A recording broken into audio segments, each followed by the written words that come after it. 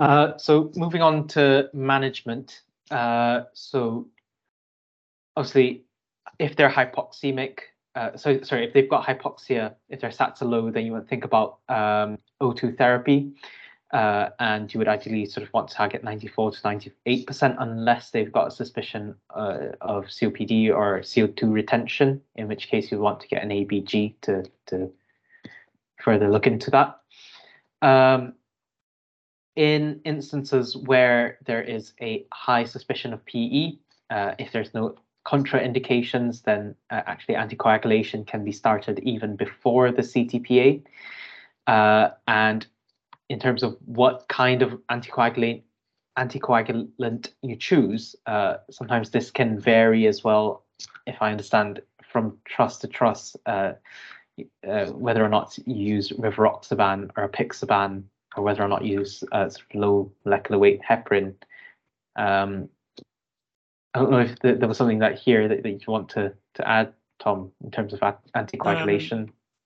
No, I think acutely, acutely would usually say therapeutic low molecular weight with an aim to switch to a DOAC prior to discharge. But yeah, different views.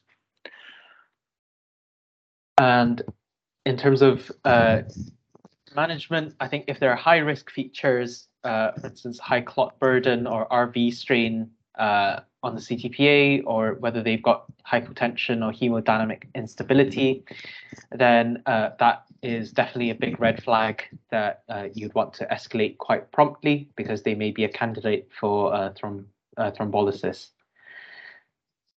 So I think what I would add to that is that the only very hard indication for thrombolizing PEs is hypotension, cardiogenic shock.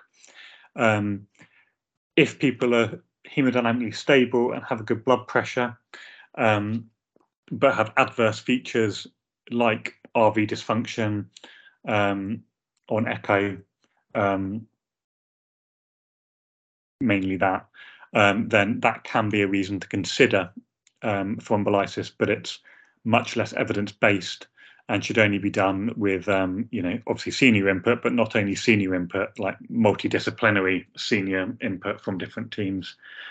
And, then they also think about reduced dose thrombolysis or catheter-directed thrombolysis as well as options, but that's much more minutiae, but I would be aware of their existence.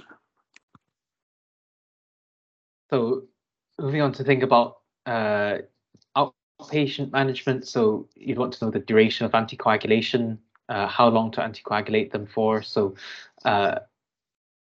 if it is a provoked PE, i.e. there is a sort of known reversible risk factor that is no longer there, then you can review the anticoagulation at 3 months with the consideration of potentially stopping.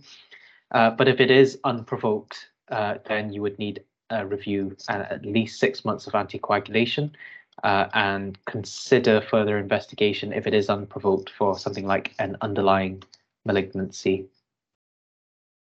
Or thrombophilias. And I guess one sort of little thing to mention just here at the end is, if they've got recurrent sort of PEs despite anticoagulation, or if there is a contraindication to anticoagulation, then something you might potentially think about is like a vena cava filter, if they are a candidate for that. So again, this is kind of sort of down the line, maybe less important, but maybe just important to know the existence of. Right. Yeah. So in terms of, obviously, escalation will be a big point in the IMT interviews. So patients sort of probably will be unwell in the interview scenario, and they probably will deteriorate despite you doing all the right things. So you want to know at what point to escalate as well. So Tom, what do you think are the important sort of times or features or red flag signs that would sort of want you to probably? Yeah, so obviously I'd want to know about any PE patient who's hypotensive, because we could be considering thrombolysis. I'd obviously want to know if there's severe hypoxia with very high oxygen requirements. And, I'd also want to know if they were stable at the moment, but we were worried that they were heading in the wrong direction. For instance, with evidence of RV dysfunction, either on CT or echo. So those are things I'd want to know about, and I'd want to know any changes, because the thing to say as well is that whenever we risk assess these people, that's a snapshot in time, and things can change over time, and people who were intermediate risk can deteriorate and become high risk with hypotension. So yeah, always good to have a plan for what would happen if things were to deteriorate. Great. So Tom, do you just want to sort of finish by recapping some of the key points of PE?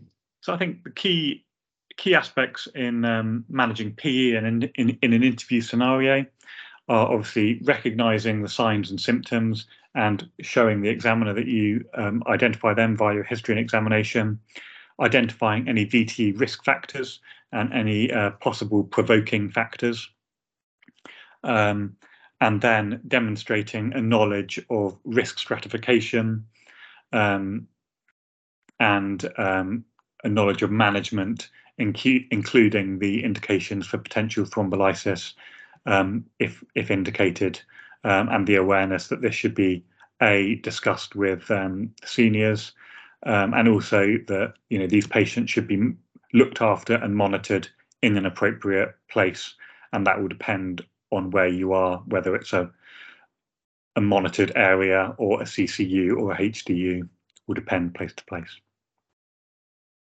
That's great. Thank you very much, Tom. Great, thank you.